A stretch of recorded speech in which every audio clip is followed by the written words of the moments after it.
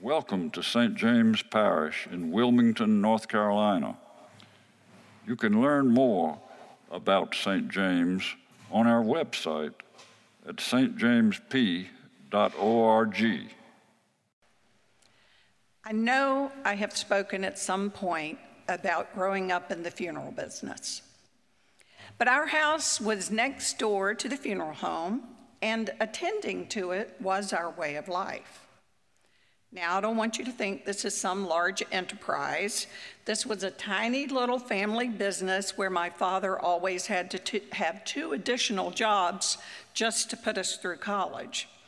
So we're not talking grandiose by any stretch of the imagination. However, I was fortunate enough to watch my family tirelessly do ministry as they served this small community 24/7. I've often joked about my father, who's died almost 25 years ago, that he wore a necktie to bed just so he would be ready when the phone rang in the middle of the night. Before the days of cell phones or even an answering machine, we seldom got away. I recall many a Sunday lunch and Christmas dinner when he had to leave the family to take a call. And when he died, my mother took on the business. She tried to be better about taking off and getting away to recharge. Well, one weekend when she tried to get away for some family time on the coast of South Carolina, we were just about to get underway aboard our salty old trawler called the Dawn Treader. We were provisioned and fueled up when the phone rang, this time a cell phone. She answered. We saw the look on her face, and we all knew the weekend was not going to happen as planned. I know any physicians don't know anything about that. But she was moved with compassion, and she knew she needed to be there with this particular grieving family. We tried to talk her out of it by saying, let them handle it. They can just do this without you. We even tried to make her feel guilty for leaving us. In the end, she made the right decision at this particular time, moved by compassion for this family. In our gospel, the apostles, the same ones that were sent out a couple weeks ago without bread or bag or money, they are back from their mission trip. And just as when any of our young folks come back or older ones come back from Glory Ridge or any mission trip, they're excited. They want to tell what's happened.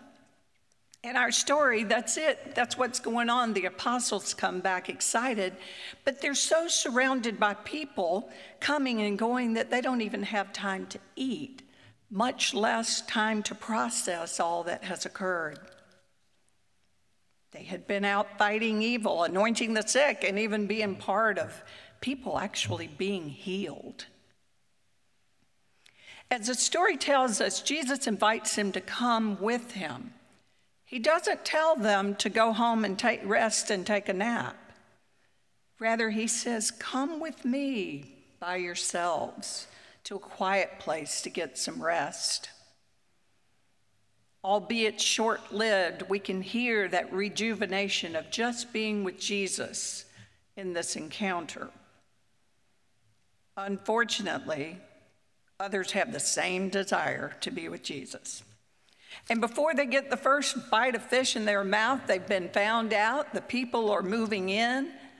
Because you see, these people from the ancient Galilee lived in a difficult and a fearful time.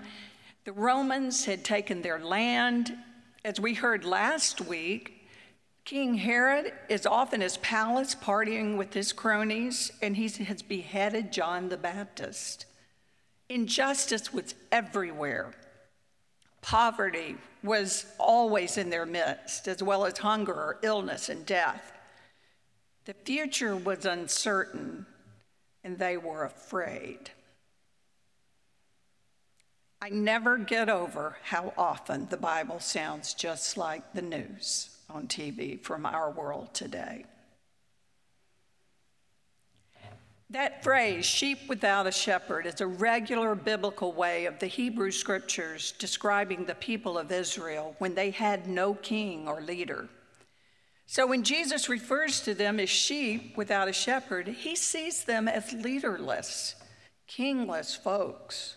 We're going to see next week they're going to try to make Jesus king.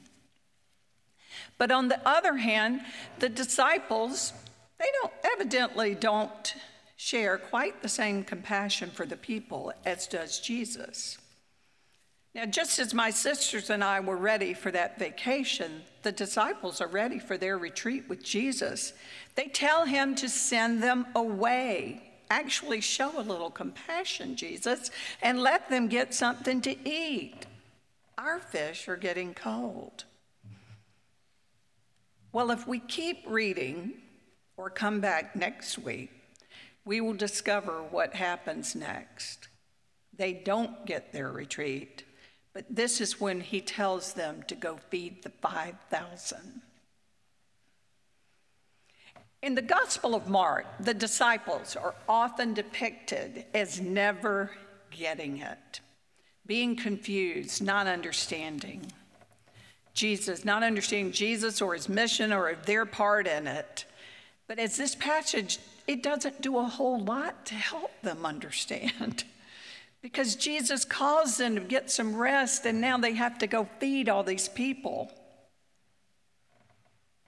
Seems a bit like a mixed message. Do we need the rest or do we just keep going and going and going? Do we follow God's command for a Sabbath, or do we always take care of the needs of those that are never ending? The church struggles with this same dilemma. As we plan faith formation this fall, we want to focus, will we focus on contemplative practices that call us to slow down? Or are we going to have ministry drives that ensure we all get out of the pews and get up and get serving this community? Will we understand that leaders have to take a break in order to sustain good discipleship?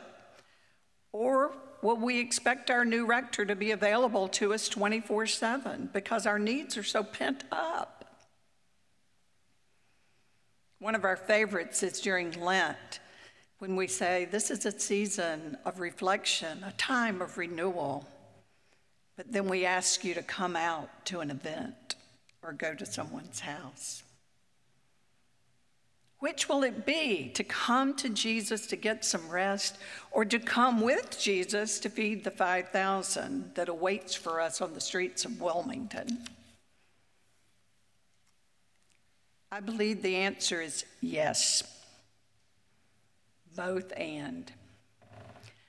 God has built into our very being our need for rest. To balance doing with renewing, it occurs every 24 hours. If we don't get the rest, we're not good for anything.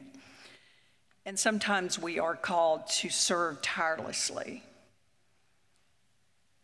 I think we can find that balance embedded in that word compassion. For any of you who have ever taken your vacation time to go on a mission trip where you serve others tirelessly, you may understand that fine-tuned balance.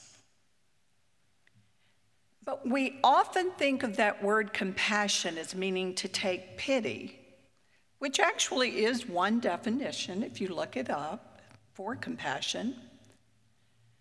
But pity is something we can manage from afar. I can take pity on these people inundated by floods all around the world right now, and those on the West Coast with their extreme heat. Send money, and I can manage that pity from the comfort of my own home. But another, little more literal definition of compassion means to suffer with someone. When we are moved with compassion, we suffer with those in need, and we do it all the while we're resting in Jesus. Now, if that seems clear as mud, Too often, we do confuse our busyness and our desire to control with God's call for us to serve, confusing our activism with our ministry. Now, we need activists that are going to fight for some rights, but those who continue to fill every single minute with projects and frenzied activities, of which I can be the worst offender, and we don't find time to renew or to fulfill our souls, either burnout will come or we'll use others to fill empty places in our own souls. Our spirits need rest and renewal. Thomas Merton says, and I paraphrase, "The frenzy of the activist neutralizes his or her work. It destroys the fruitfulness of our work because it kills the root of inner wisdom, which makes work fruitful." Sometimes I, like the disciples, get confused, and I can't always tell when I'm working where God has called me or if I'm just working within my own strength. This message doesn't have a sweet little ending today because there's tension for us to hold. Your balance of doing and renewing is going to look different than my energy level or my balance of renewing and doing. But I can assure you that if we come and find our rest with Jesus, we will be renewed even when we serve with Jesus. Amen.